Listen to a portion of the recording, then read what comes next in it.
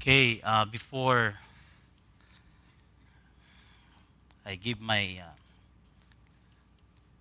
sermon uh, regarding the man, I would say the mysterious man, one of the most mysterious men in the Old Testament, Melchizedek.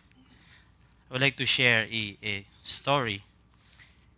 Dr. Al Fasol, he's a professor, a retired preaching professor.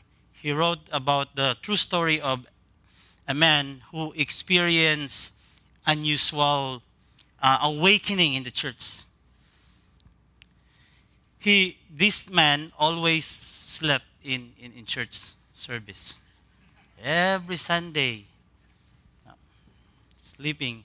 And only this time, a power outage left the auditorium in total darkness while he was sleeping. There's a power outage. It was pitch black. And then the pastor did not use his notes. He continued preaching. Just continued preaching without notes. And somewhere around, toward the end of the sermon, the sleeping guy woke up. He rubbed his eyes, but he could not see anything.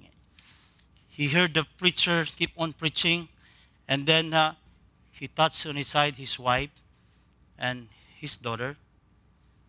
He he he he feel that they're there on his sides, but everything was pitch black. He cannot see anything. So in a state of panic, this guy stood up and shouted. He said, "Help me! I'm blind! Lord, forgive me! I will not sleep again in church." And then suddenly, power came back. He was standing there, all eyes at him. Laughter filled the darkened room. People were laughing. The sleeping church member experienced a revival at the altar of embarrassment. And one blessed pastor enjoyed poetic justice. Okay, I hope that you will not fall asleep during the duration of my sermon. And if you cannot control it, then pray that there's no power outage. Okay, we will continue our study, biblical typology. I will not elaborate. Pastor Sunny well explained it last couple of 2 Sundays ago. Brother Philip shows some illustrations regarding the prototypes and the finished product. The type, though it's historical, real, and of God, it is imperfect and temporary. Right? We agree on that. Temporary. The antitype, or the final one, the fulfillment of the type, on the other hand, is perfect and eternal. That's the Lord Jesus Christ. So this morning, as I've said, we will study a mysterious man. I will say mysterious Melchizedek, the type of Christ. The Bible gives very little information about Melchizedek. His name was mentioned in Genesis chapter 14, the one that we read. And then thousands of years later in Psalm 110. And then another 1,000 of years approximately in Hebrews chapter 5, 6, and 7.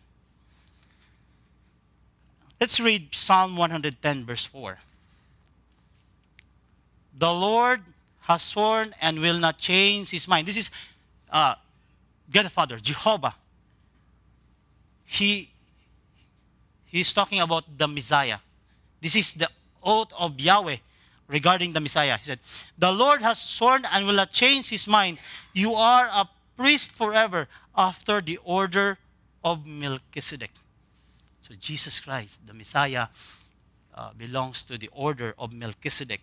He is considered a priest in the order of Melchizedek. Now, what is the significance of that? Christ is referred to as having three offices. What are the offices of the Lord Jesus Christ? Prophet, priest, and king.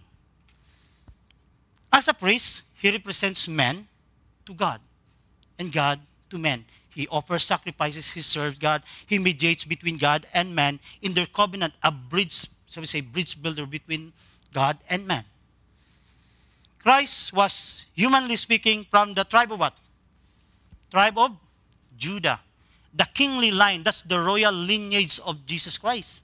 That's why nobody disputes the truth that Jesus Christ is a king from the tribe of Judah. But it was the tribe of Levi who were the priestly line. Levi. In fact, anytime a king tried to take on the priestly role, they were rebuked and removed. You remember Saul? He acted as a priest. He was a king. King Uzziah. According to the law of Moses, a king could not be a priest, and a priest could not be a king. Oh, Jesus Christ from the tribe of Judah, and he's a priest. He did not belong to the order of Aaron or the Levitical priesthood. How come? So that's the question now. How then Jesus could be a priest and a king at the same time? And this is the reason why this very remarkable and mysterious man is brought before us. His name is Melchizedek. Like Melchizedek, Jesus was not a descendant of Aaron. We read the passage, right? Hebrews chapter 7, 1 to 10. He did not belong to the tribe of Levi, and thus would not qualify for the Jewish priesthood under the law of Moses, or the order of Aaron, or they call it Levitical priesthood. Even nowadays, priests belong to a certain order. There's a lot of orders. The Catholics, there's a order of Friars Minor. The Franciscans, they call it Franciscans. There's also called Order of Saint Augustine, the Augustinians, the Order of Carmelite, the Carmelites, the Order of Preachers, or the Dominicans. There's a lot of orders. The most famous order nowadays is what? Oh, the Mason order? Or order of, say maybe some of you belong to that order. Those are non-priestly order. So many different orders. Now, Hebrews chapter 7. Hebrews 7, 14 to 17. The word of God says, "For it is evident that our Lord was descended from Judah, and in connection with the tribe, Moses said nothing about priests. This becomes even more evident when another priest arises in the likeness of Melchizedek, who has become a priest, not on the basis of legal requirement concerning bodily descent, but by the power of an indestructible life.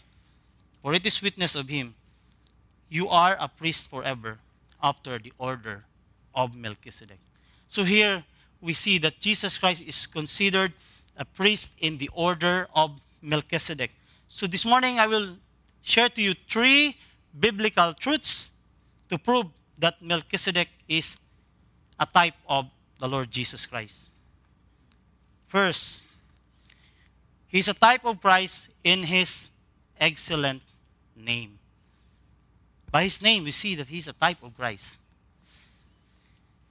Hebrews 7, verse 2. "And to him Abraham apportioned a 10th part of everything." He is first, by translation of his name, King of righteousness. And then he is also King of Salem, that is King of peace. You get that? By name of Melchizedek, you see that he's a type of Christ. Melchizedek, it's composed of 2 Hebrew words, Melch or Malke, and then Zedek. Malke means king, and Zedek means righteousness. So by his name. And then second, he is also King of Salem, which means King of peace. That was, Salem was the name of Jerusalem during the time of Abraham. And then later it becomes Jerusalem. In Hebrew, Salem means Shalom. And you're familiar with that word. That means peace in English. So he's King of righteousness, King of peace. Psalm 132, verse 13 to 14. For the Lord has chosen Zion, he has desired it for his dwelling place. This is my resting place forever. Here I will dwell, for I have desired it. Did you know that God had a hometown, a dwelling place? It says there, Zion. Zion, also known as Jerusalem. That's the dwelling place. The resting place forever. Here I will dwell, for I have desired it. And Melchizedek was the king of Salem, the dwelling place of the Lord.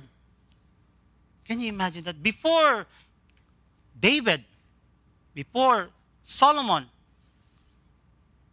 Melchizedek was the king of Jerusalem. That's part of Israel. This is also what Christ, the antitype of Melchizedek, does for us. Take note, Melchizedek's name is King of Righteousness. That's his name only. But the antitype, the fulfillment of that type, is not by his name. That is what Christ did to all of us this morning. Not only by name, but by action. That's what he did to us at the cross of Calvary. Righteousness and peace, and it's prerequisite. You cannot have peace with God without righteousness. Righteousness. And then peace. Romans chapter 3, 10 to 11. None is righteous. No, not one. No one understands. No one seeks God. Anybody seeks God here? No one. The word of God says no one is righteous. You may say, oh, I did a lot of good works.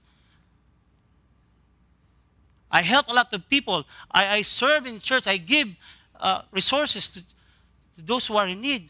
But you know what?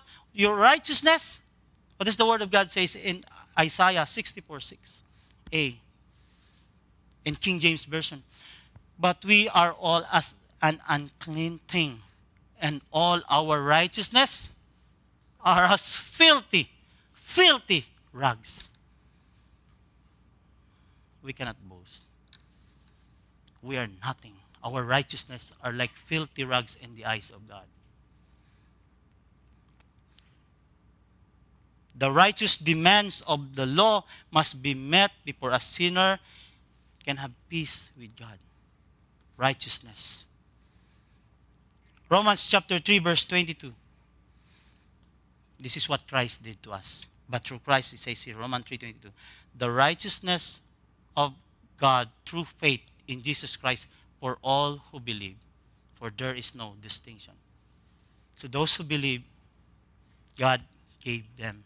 God gave us righteousness through Christ, through faith in Christ. Romans chapter 10 verse 4. For Christ is the end of the law for righteousness to everyone who believes.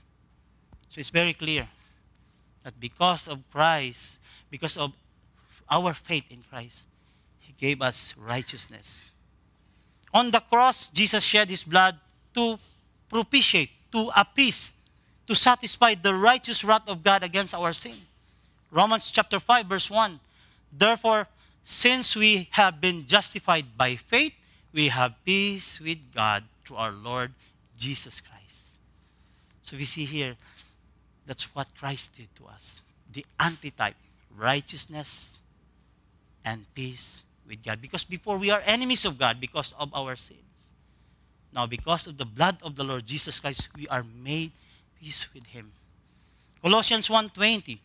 And through Him to reconcile to Himself all things, whether on earth or in heaven, making peace by the blood of His cross. What a wonderful truth. Right? As I've said, Melchizedek is only by his name. But Christ, that's what He did to us. He declared you righteous and have peace with God because of your faith in Him. In Aaronic priesthood, there was no permanent righteousness. There was no permanent peace, right? But in Christ, we have absolute peace and righteousness. What happens to a sinner if he trusts the Lord Jesus Christ and then commits sin again? What happened? Does he have to go back again and then ask the Lord, your Lord, trust again? No. His righteousness, once you believe in Christ, his righteousness covers that person forever. What happens once you made peace with God and then all of a sudden you commit sin? Is he going to punish you, destroy you? No, right? Jesus Christ secures righteousness on permanent basis. That's why we have what we call eternal security, assurance of salvation. And that peace with God, also transcends. Not only peace with Him, but it should result to peace with others. In Sunday school, we learn that as much as possible, live peaceably with all men. Not only peace with Him upward, but also sideward. But not only that, you should have that inward peace. The peace that passeth understanding. Do you have that peace right now?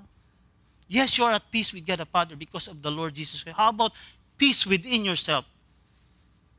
This season, Christmas season, when the angels proclaim the coming of the Messiah in Luke chapter 2, verse 14, the angels proclaim, glory to God in the highest, and on earth peace among those whom He is pleased. That's the message of the angel, right? Peace on earth. Do you have that peace?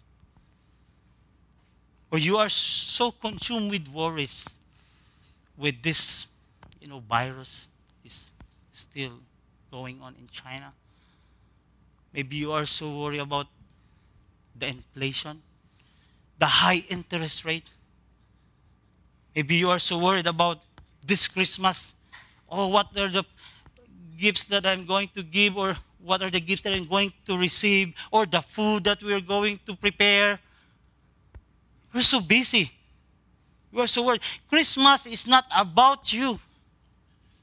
Take note. Christmas is not about accumulation of things. It's about celebration of Christ. Amen? Amen? It's about Christ. It's not about you, brothers and sisters. My question is, do you have peace right now?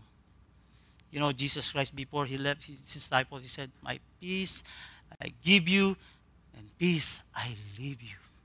You should have that peace. That's what He promised and what He gave us. Say to your brother beside you, peace, brother. Have peace. So he's a type of Christ, Melchizedek, in his excellent. Is his name excellent? Excellent. King. Excellent name. Second, he is a type of Christ in his eternal ministry. Eternal ministry. Hebrews chapter 7, verse 3. He is without father or mother or genealogy, having neither beginning of days nor end of life, but resembling the Son of God, He continues a priest forever. Look at that. You notice there, no mother and father, no beginning, and He's a priest forever. Eternal ministry. According to this verse, if you just merely read that verse, it looks like Melchizedek like Christ because he had no beginning of days nor end of life. He is eternal, extraordinary person, supernatural. But this does not mean that Melchizedek was a supernatural being. That's for me, my opinion, and based on my readings. So I encourage you to study more on Melchizedek. Melchizedek was not a supernatural being. He is mentioned in the book of Genesis without genealogy, without mentioning his death. Now, the question is why? Why? Benjamin Kitch, he was the pastor of Metropolitan Tabernacle Church before Charles Spurgeon. Maybe you don't know Benjamin Kitch, but you know Charles Spurgeon, the prince of preachers. He was a pastor before Spurgeon.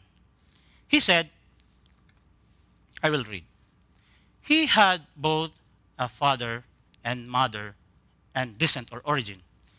But God on purpose, take note of this, God on purpose had all this concealed that he might be a more express type of Christ, who was truly without father in respect to his human nature or his humanity, and without mother in respect to his divine nature or his deity. You get that point? It doesn't mean he doesn't have parents. Yes, he does. But it was concealed so that he will be like Christ. That because Jesus Christ doesn't have father in his humanity. And with regards to his deity, he doesn't have a mother. Mary is not his Jesus Christ's mother when it comes to deity. Human, as human, yeah. So it's like Melchizedek. No? The similarity of Melchizedek rests on what Genesis purposefully left out or concealed. That's where Melchizedek became like he was a type of Christ. For example, you will ask your brother, I didn't see receive any notification in Facebook that it's your birthday. Some people they don't put their birthday on Facebook, right? And then the year pass, and then oh, it's your birthday. It's already done, but doesn't mean that that person doesn't have birthday, right? So you just conceal. I don't know what other example that we can use, but it was concealed. That's the purpose of that. Genesis purposefully left out, not on Melchizedek himself, but for sure Melchizedek was not born of the Holy Spirit, right? Or else Jesus Christ is not the only begotten Son. You know what I mean? If he is without mother or father. Some people said, they argued that probably Melchizedek was an angel. You see? Was he an angel? Priests, take note of this, priests were human beings. Hebrews chapter 5 verse 1. For every high priest chosen from among men.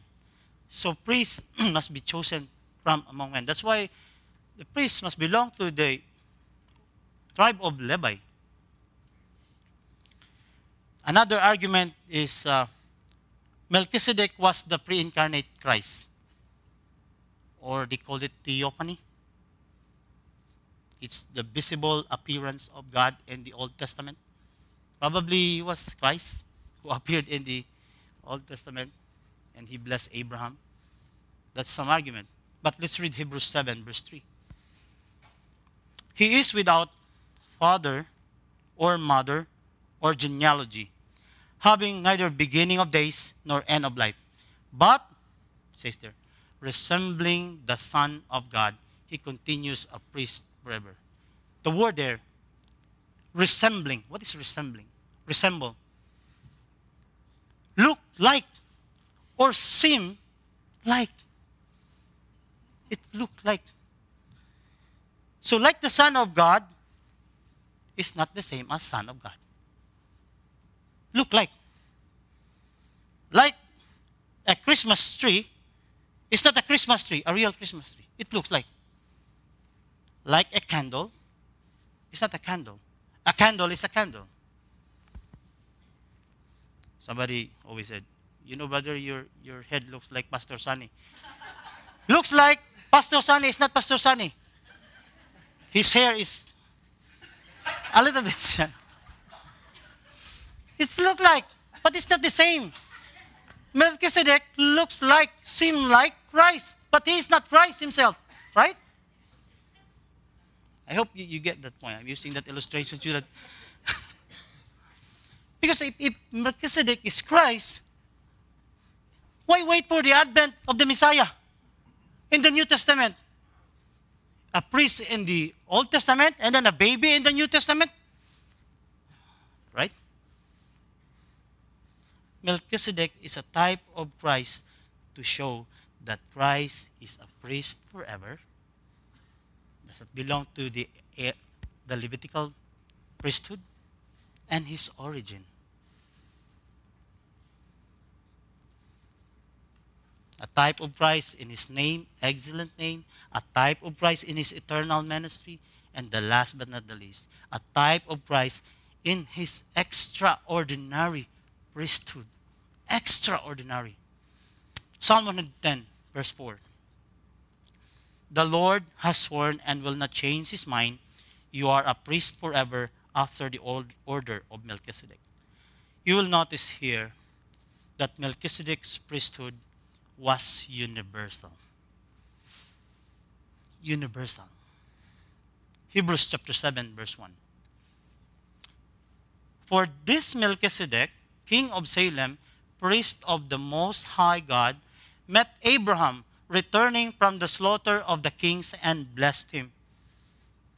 If you notice there, it does not say that Melchizedek was the priest of Jehovah, or because the Levites, the Levitical priesthood, they will call that priest of the Lord or priest of Jehovah. Here, Melchizedek was the priest of the Most High God. Now that is the universal name for God. El Elyon. Universal name for God. And it reaches everywhere, everyone, and everything in heaven and on earth. El Elyon, not Jehovah. It is the universal name of God that includes Jew and Gentile. Universal.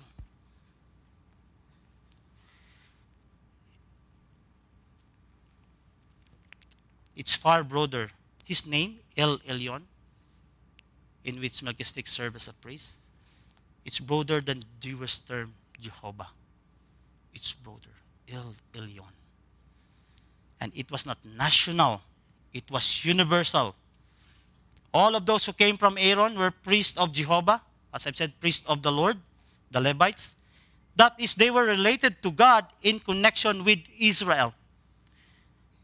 These Levites, they could not minister everywhere outside Israel. Take note of that. They cannot serve outside Israel. It's only for the Israelites. And they were tied to Israel only. I will say limited edition priesthood. Limited, when you say it nowadays, it's special like. But this one, it's limited because they can only serve Israel. They cannot minister to Gentiles. The Levites. The order of Aaron. So whereas Aaron's priesthood was related just to Israel, Melchizedek's was broader than that and related to all men. Now when the Holy Spirit says Jesus is a priest after the order of Melchizedek, do you see the significance now? Do you get it? That's why Jesus Christ, he did not belong to that order. He belonged to the priestly order of Melchizedek, who served as a priest for all. Not only for the nation of Israel, national priest, but universal priest. What if Jesus Christ's priesthood belonged to Levitical priesthood? What if? Then he is not our priest. Who among you here is a Jew? Raise your hand. Nobody.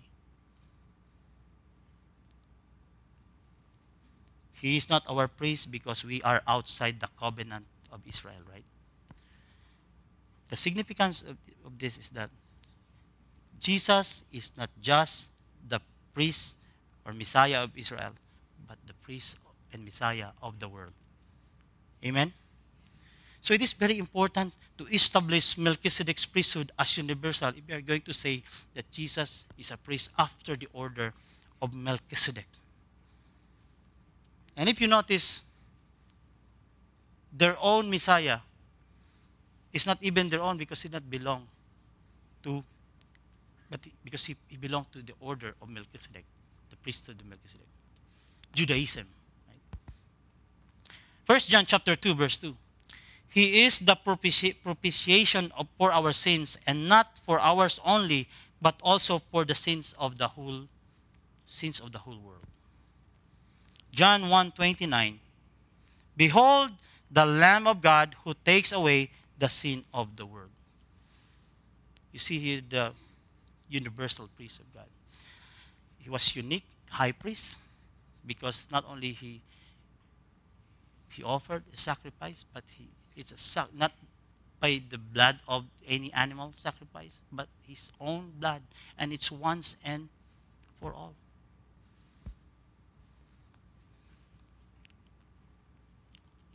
Not only Melchizedek's priesthood was universal, Melchizedek's priesthood is also superior. Superior. Hebrews 7:2a. And to him, Abraham apportioned a tenth part of everything. Superior. Consider how great this man, Abraham. He was the patriarch. Father, Abraham. Number one guy in the Old Testament. Nobody's better than Abraham. But Abraham gave tithes to this man, to Melchizedek. That's a strong statement, right? It's showing the superiority of Melchizedek. Hebrews 7:7, we read that passage, that it is beyond dispute that the inferior is blessed by the superior. So the inferior is blessed by the superior. So the one who gives blessing is the superior one. The one who is the recipient of the blessing is the inferior. Now who blessed? Abraham or Melchizedek? Who gave the blessing? You're not listening.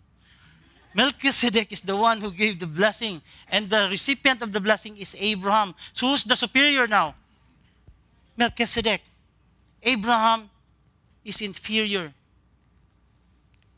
Now, in this argument, the Holy Spirit shows that Melchizedek was greater than Abraham. Therefore, if Melchizedek was better than Abraham, he was also better than Aaron and Levi, because Abraham is superior than Aaron and Levi. Do you see the point? Now, if Melchizedek is better than Aaron and Levi, then you ought to turn from Judaism to Christ. That's the point. So Christ is the ultimate high priest. He is superior than Melchizedek and then Abraham and then the Levitical priesthood. I hope you see the point there, the superiority of Jesus Christ. He is the ultimate priest. You know, Hebrew is presenting to us that those are shadows of things. The priest, the sacrifice, the temple, those are shadows of things. The final one, the ultimate one is the Lord Jesus Christ, the superior one. That's what the argument or the message of the book of Hebrews. So Jesus Christ, priesthood or Melchizedek is universal and superior. Christ is a priest of a better priesthood, universal, royal, bringing about righteousness, peace, and eternity. Before I close this message, let me share to you this passage. And I hope you will reflect on this. The truth of this wonderful verse in 1 Peter chapter 2, verse 9. But you are, this is to those who believe in the Lord Jesus Christ. But you are a chosen race, a royal priesthood, a holy nation, a people for his own possession, that you may proclaim the excellencies of him who called you out of darkness into his marvelous light. Did you notice this verse? You see the promise or the truth of this verse? You are a chosen race. You are a royal priest. That means king and priest. We are chosen to be a royal priesthood for God. We have been called with purpose to share the gospel, His love, His mercy to those who are lost. Because that's what He did to us. Righteousness and peace from darkness to His marvelous light. So we have our responsibility. I hope, brothers, that we see this responsibility. You are not just saved without purpose. You are a royal priest, a kingly priest, like Melchizedek.